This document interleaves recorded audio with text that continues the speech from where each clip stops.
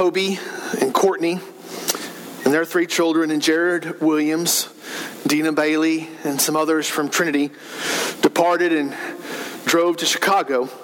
I got there, I think, about 8:30, 9 o'clock last night, got settled in. But this morning, they're waking up. They're going to attend church there with Armitage Baptist Church. They're in a suburb of Chicago. And then this coming week, they're going to help out with their outreach ministry.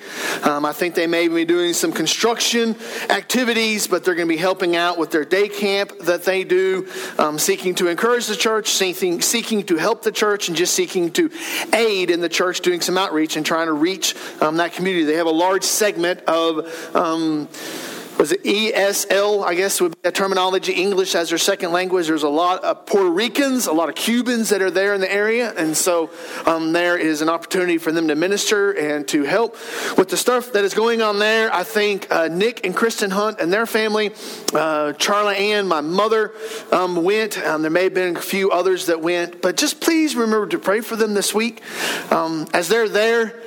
And just as they are working, they're not going to be sleeping in their beds. They're not going to be doing their normal routines, doing their normal things. And quite honestly, when you bring a number of people together that don't live together, sometimes there's opportunities for just crankiness and just sometimes hard to get along with. And those are just facts of life. When we go to Mexico, I just try to make it where they're so tired by the end of the day that they don't have any energy to fight or argue. It's just, let's just go to bed. But please remember them as they're in Chicago. They're going to be coming home this next Sunday some point, but they're going to be up there all this week, serving, ministering, representing not only First Baptist, but Trinity and just the community in Wellston. I mean, they're going to be ministering and representing the kingdom of God here from this part of the area of Oklahoma. So please remember them as they are going. Hope you have a Bible with you this morning. If you do, I want you to take it with me and go to 1 Peter chapter 1. 1 Peter chapter 1. Hopefully when you came in, you got a bulletin. On the back of that bulletin, there's going to be some notes. If you want to use those notes to follow along as we study God's Word together this morning. But 1 Peter chapter 1 is where we're going to pick up pretty much where we left off last Sunday morning. I'm really a big proponent of just walking through passages of Scripture, verse by verse. It's one of those things that when you're walking through, you can't be accused of cherry picking. You can't be accused of somebody walking in and, oh, that preacher was preaching to me this Sunday, because I had no idea that half of you were going to be here. I just knew that this is the next passage in the Scripture that we're going with. So 1 Peter chapter 1, in a few moments, we're going to start in verse 3 and go through verse 9 this morning. But hope you have a Bible, something to look on. And if you want to take notes, feel free to do that. If you were to come to our house and you were to go back to the boys' domain, their bedroom, there's 2 sets of bunk beds in the bedroom, and under each set of bunk beds, there is anywhere from 6 to 8 totes. Now, the totes aren't very big because they have to fit underneath the bunk beds, but they're these white Walmart totes. They're about yay wide, and they're probably about that long. And I can't remember if there's 6 or 8 of them, but they're stuffed underneath the bed, so they're out of the way. And each tote is filled with toys. One tote is nothing but Legos. Another tote is Lincoln Logs and other building materials. Another tote is action figures. Another tote is this. And there is totes all throughout the bed. And you can imagine if you have 5 boys, you've collected quite a few toys over the years. Then if you were to leave from the bedroom, you're going to the closet. Well, the closet has a whole other treasure trove of toys. We actually have a treasure chest.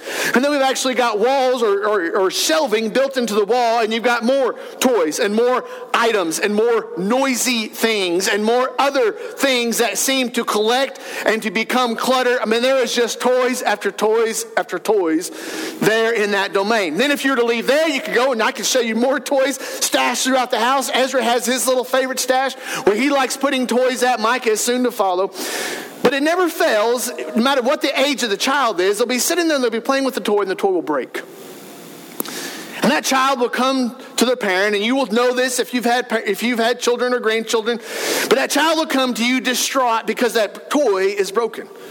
Daddy, fix it. Daddy, this doesn't work. Daddy, this won't do what I want it to do. And they'll be so distraught and they'll be so upset when they bring it to the adult, wanting the adult to do something. Now, I don't know about you. You all are much more compassionate than I am.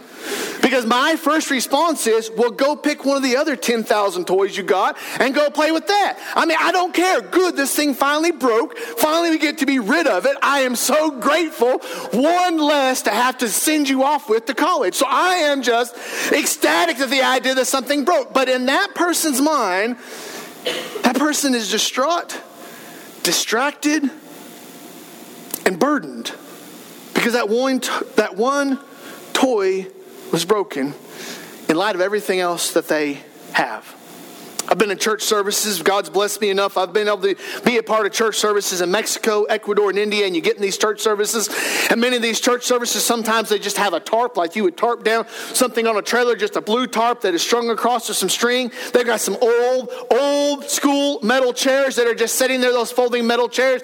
People get there is no air conditioning, there is no lighting, there is no noise amplification. They're underneath the tarp. Many of them are not underneath the tarp, and they're sitting there having church, and they're just so excited because they get to be in church. The first church service I was a part with in India, it was actually at a person's house, and there was no chairs anywhere. Everybody was sitting on the floor. I was there helping with Trinity, and so Lane was over there in the corner preaching through an interpreter, and there were people in this room on the floor, there were people in hallways on the floor, in another room in the floor, and everybody was just excited because they got to be in the same building where the service was happening.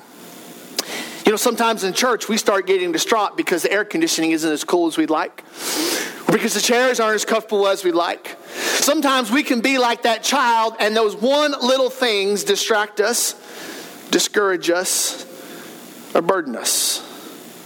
The first church that God called me to pastor, we did not have a Janet Humphrey that would play the piano so beautifully.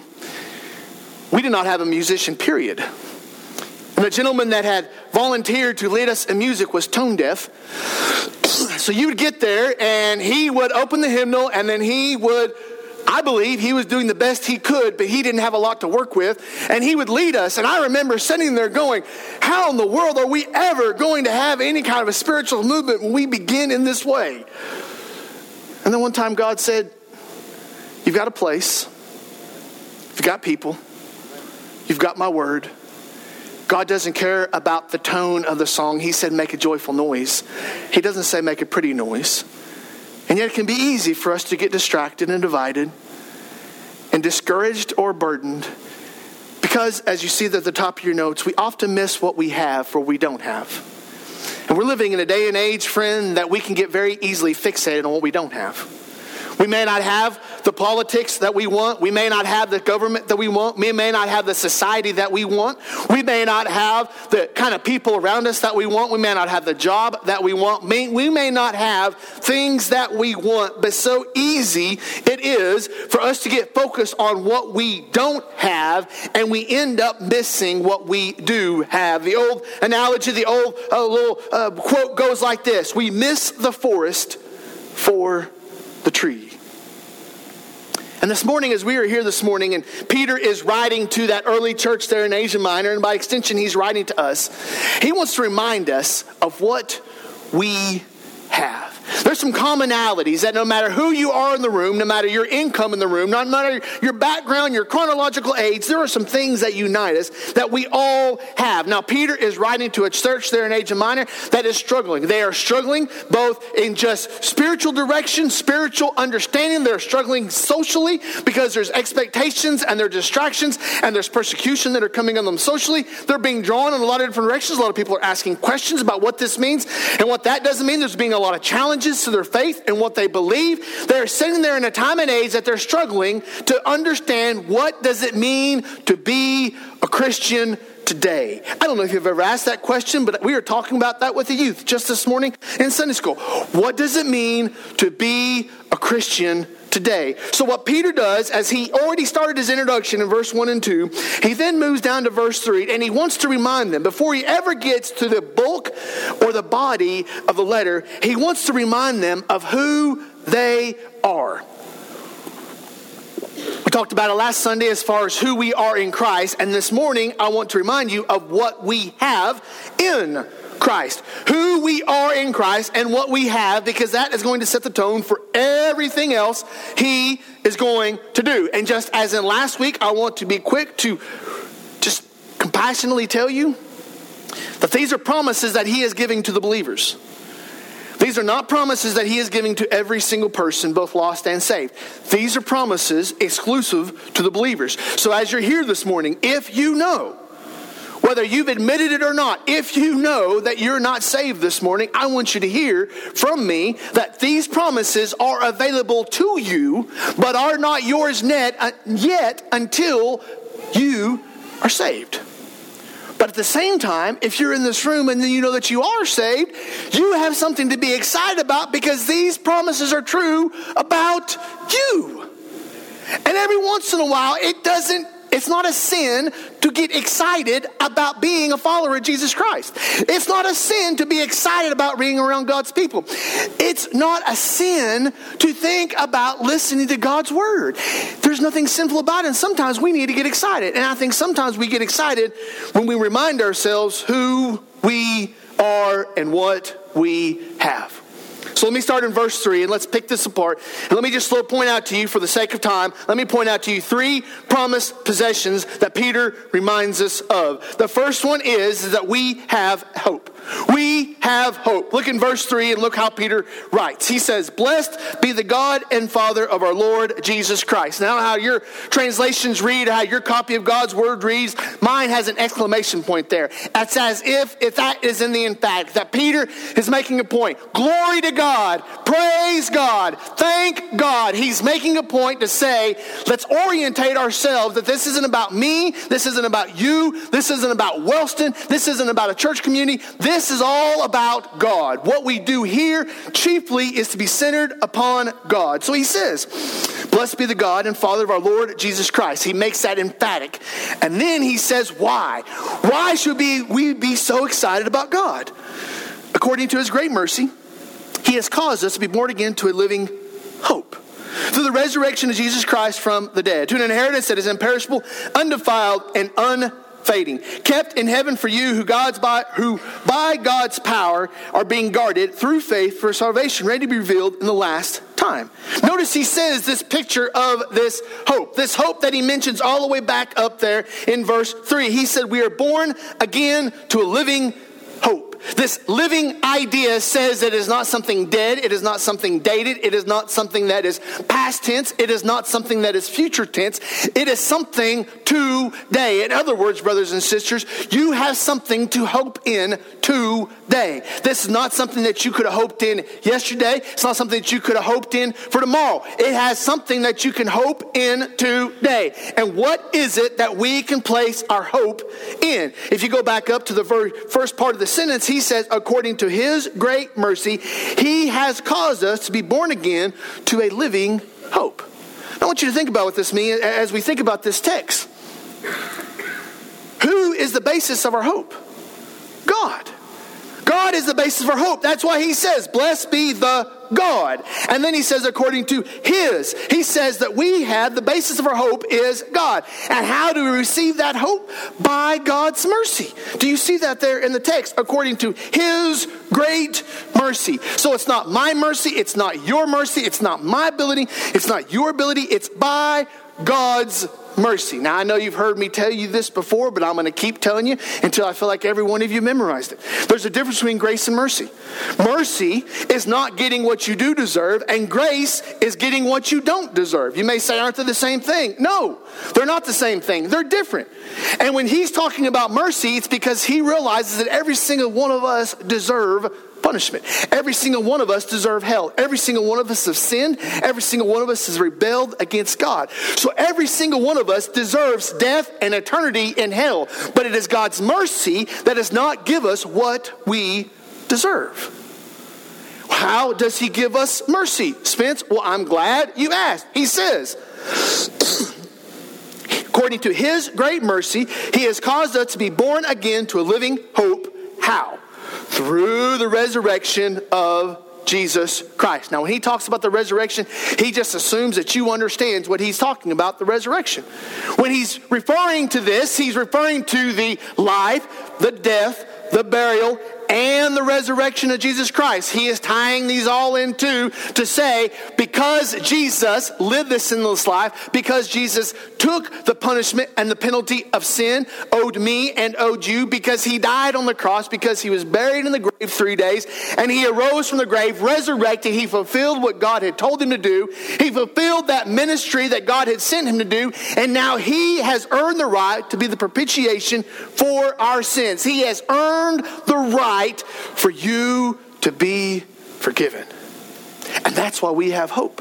We don't have hope because of your personality. We don't have hope because of your ability. We don't have hope because of your knowledge or because of your intellect. We don't have hope because of the building or the facilities or the money or the possessions. Our hope is based upon God's mercies and Christ's resurrection.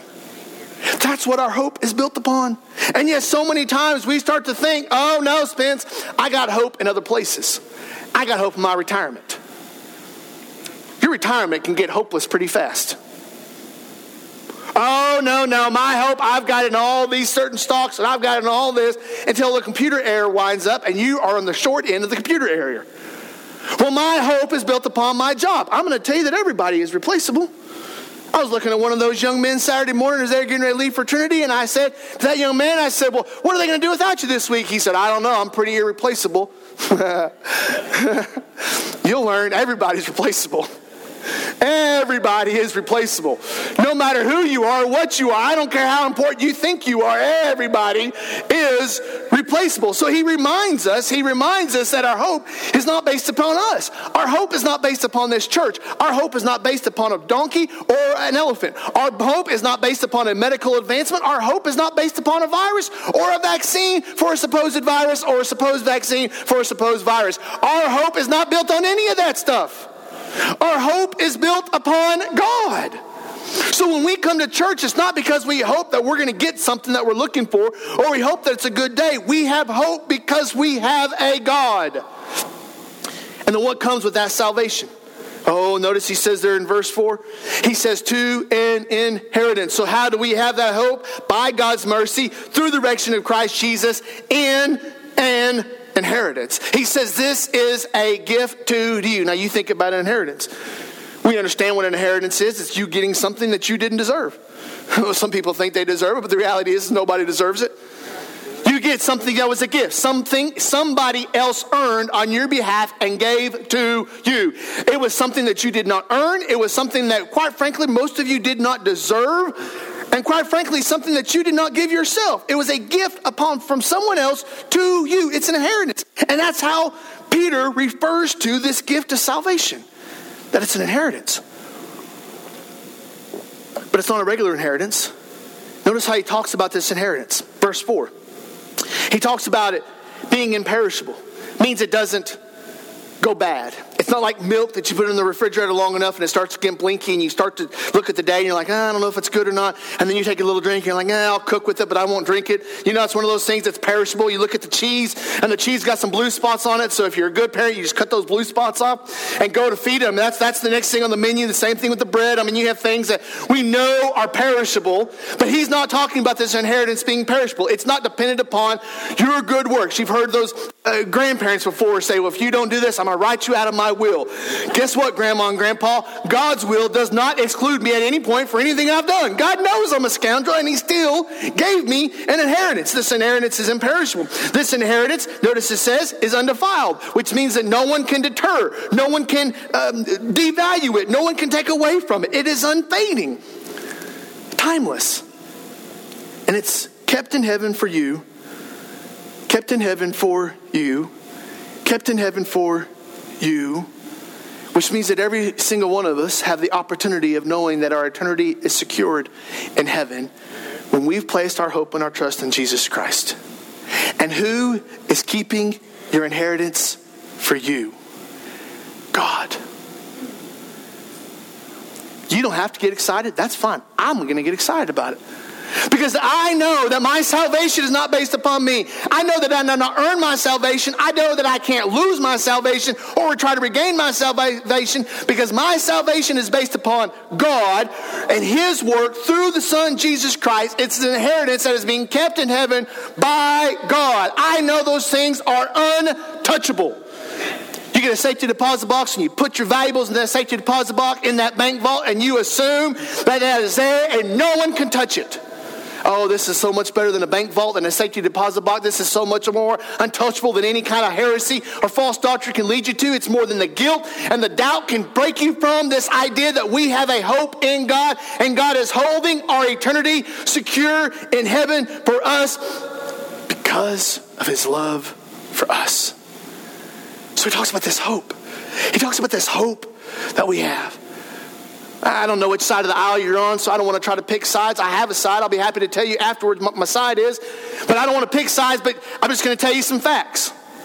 Months ago, they came out with this vaccine for this virus for COVID.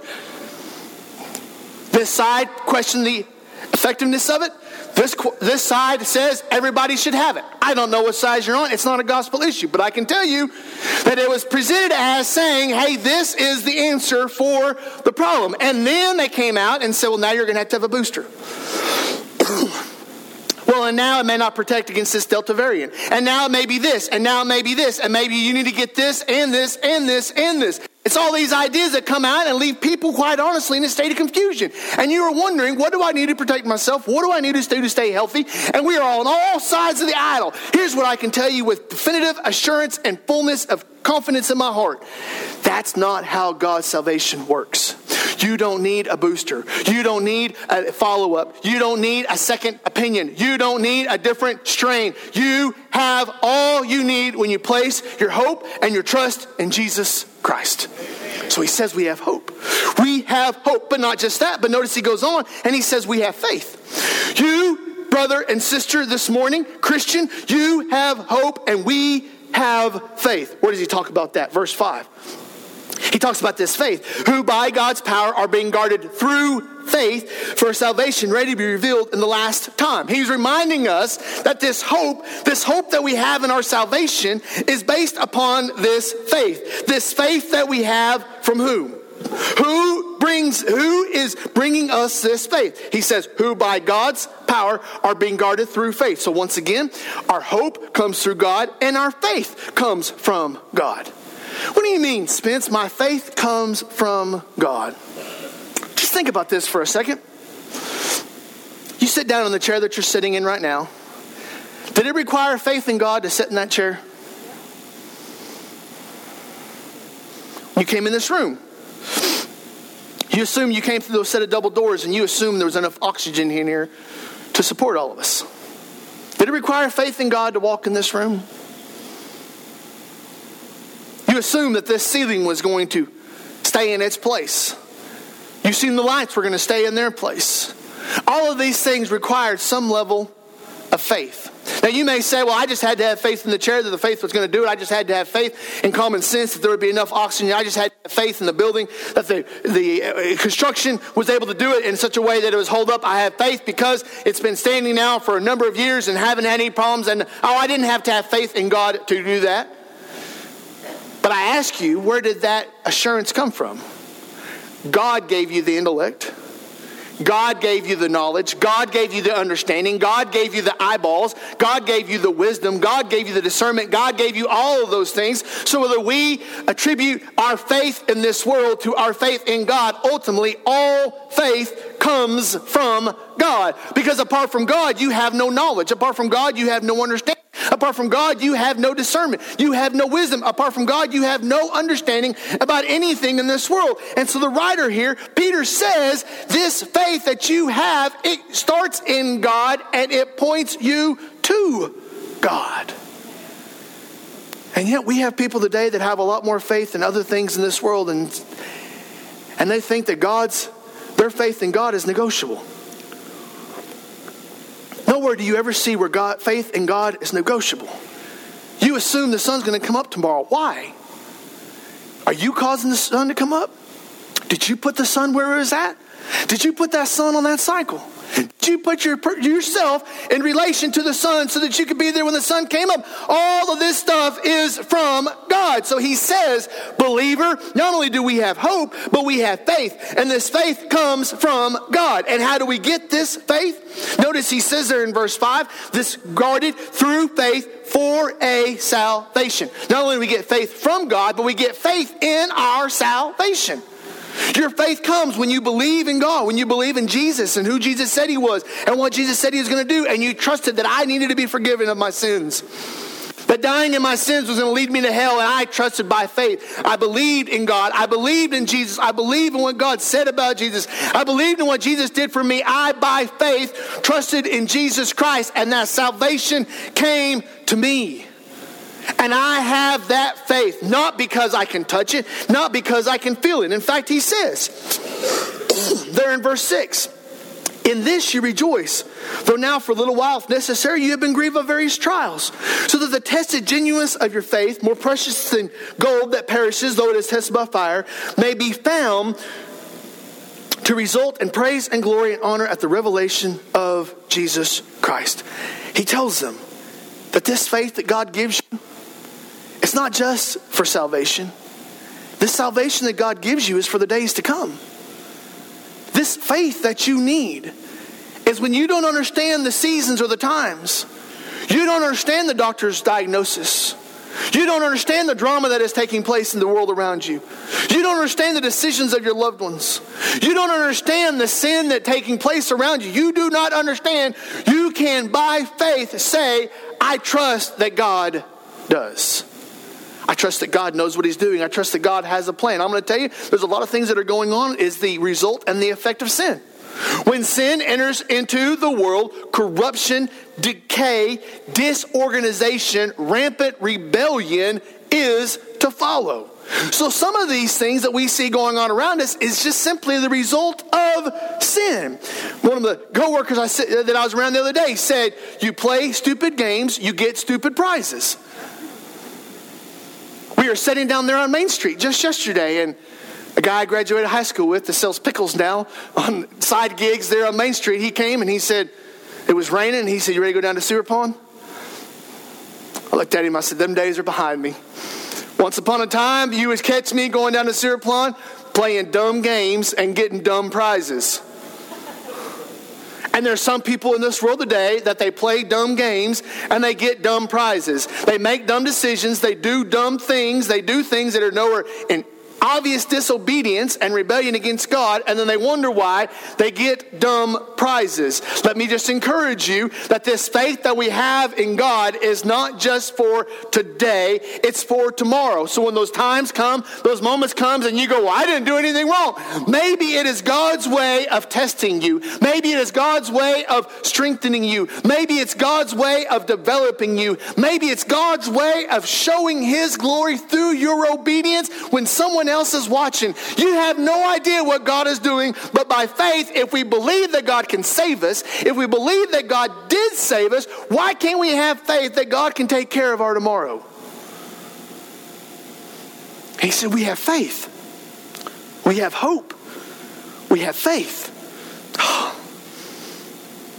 But here's the one that you all aren't getting. I can already tell this morning, you all are not getting this one. Not only do we have hope, we have faith, but we have joy. We have joy. Now, some of you all haven't heard this before, and I understand. I can tell by some of your faces. You got a sour head in your mouth, and you've been sucking it all service long. I see it. I'm just going to tell you that some of you all need to realize that not only do we have hope and we have faith, but we have joy. Notice what he says there in verse 8. He says, though you do not now see him, you believe in him, and rejoice with joy. He says, oh, I know you haven't seen God. Oh, I know you haven't necessarily touched God tangibly. Oh, I know you can't tell me what God looks like. I realize that we had the paintings of Jesus and we had the video descriptions of Jesus and Chosen TV show. They have their idea of what Jesus looks like. The reality is nobody knows what Jesus looks like. Nobody knows what Jesus looks like in this room. Nobody knows, and yet he says, even though you don't see him, you can have joy. And notice what he says about the joy. Rejoice with joy that is inexpressible. He is saying you are so happy you can't put it into words. So some of you say, well, since I can't put into words, Spence, I just won't have any joy at all.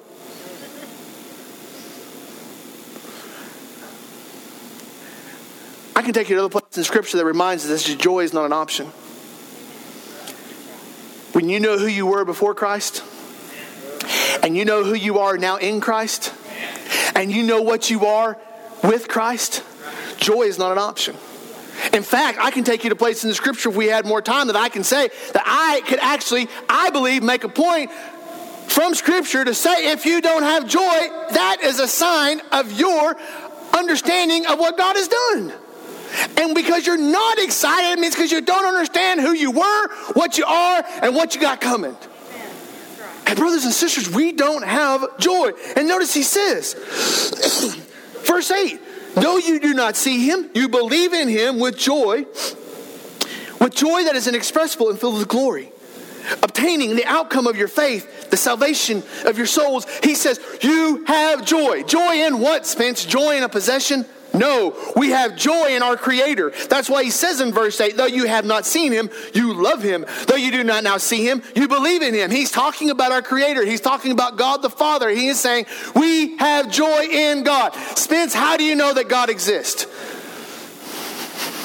Because you are able to ask the question. Think about it. The reason why I know God exists is because you're able to ask the question. Because without a God, there'd be no creator. And without a creator, there'd be no you. Without a creator, there'd be no you to have the intelligence and the grace of God to ask a dumb question. The reason why I know there's a God is because I heard you say something that shows your ignorance about who God is. But we have joy in our Creator, the fact that God created us, the fact that God put us together, the fact that God has given us some of the wives that we have, and that parents we have, some of the children that we have, the fact that God would bring this many different people in this one room. There's enough different personalities in this room. The fact that we're all sitting here behaved is only explained by the grace of God. But we have joy in our Creator. You get up in the morning and you're just grateful that you have breath. Heard one person once say one time they woke up on the right side of the grass, so they were going to have joy today. Joy. Joy is not because everything's easy. I'm going to tell you, some of you know more than I do. Life has a way of stomping in your face.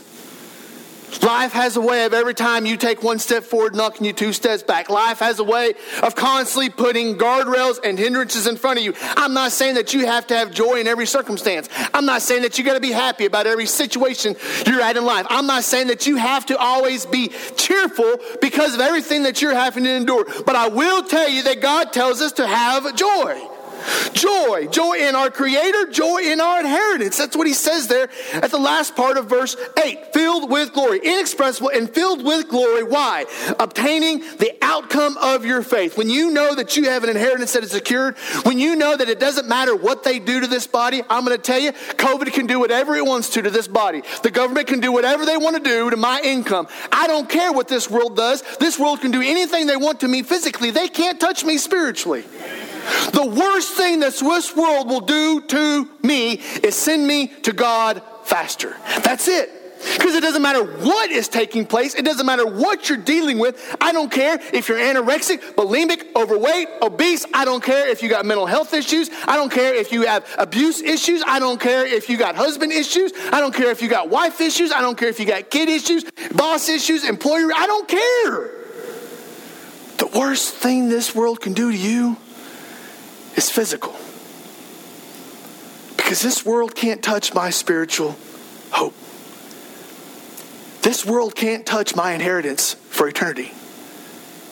The worst thing that can happen to you is you go to heaven.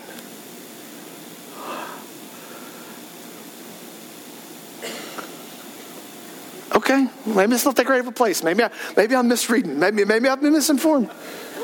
Man, I read these stories about the martyrs, and these folks that just got up and preached Jesus. And there were those in the crowd that said, no, we're not going to let you do that. So they would take them and then actually tie them to a wooden stake. And then actually light a fire underneath their body, and they would sit there and burn to death.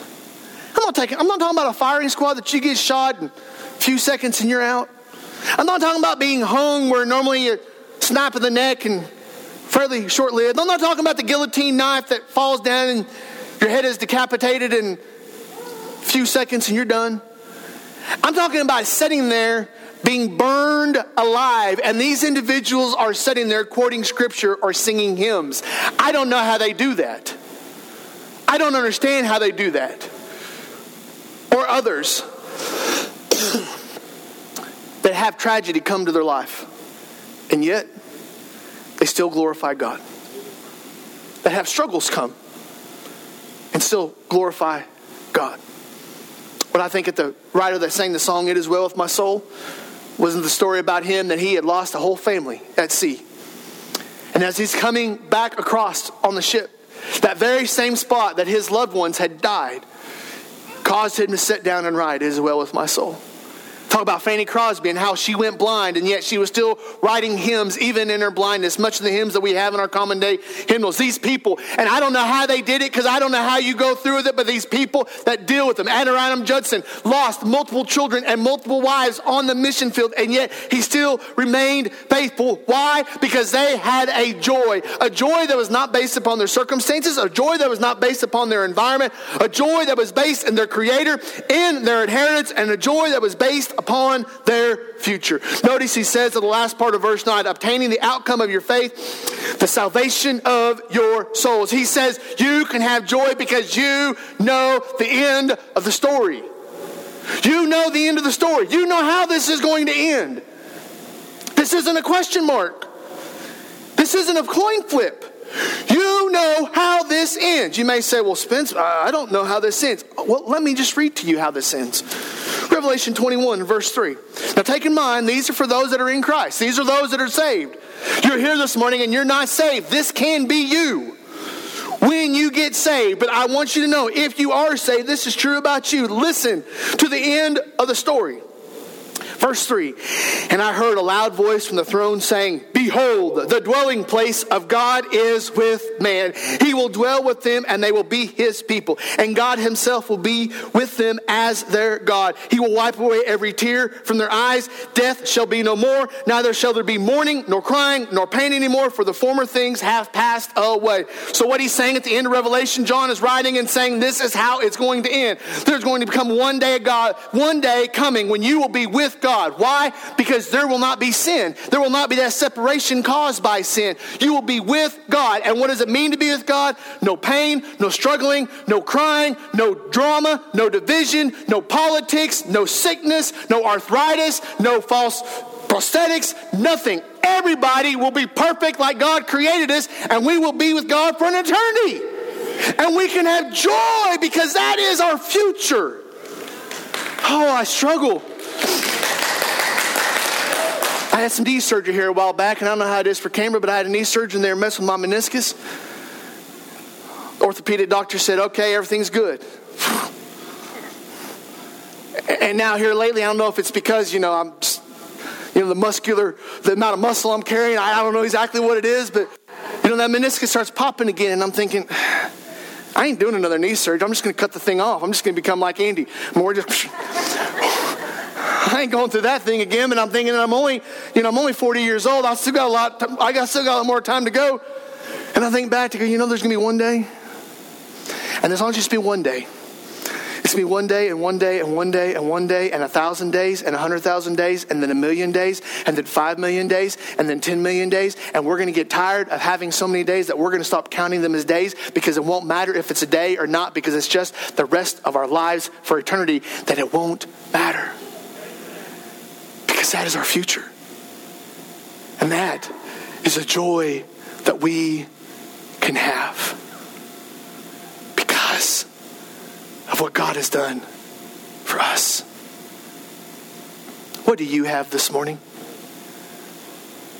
What do you have?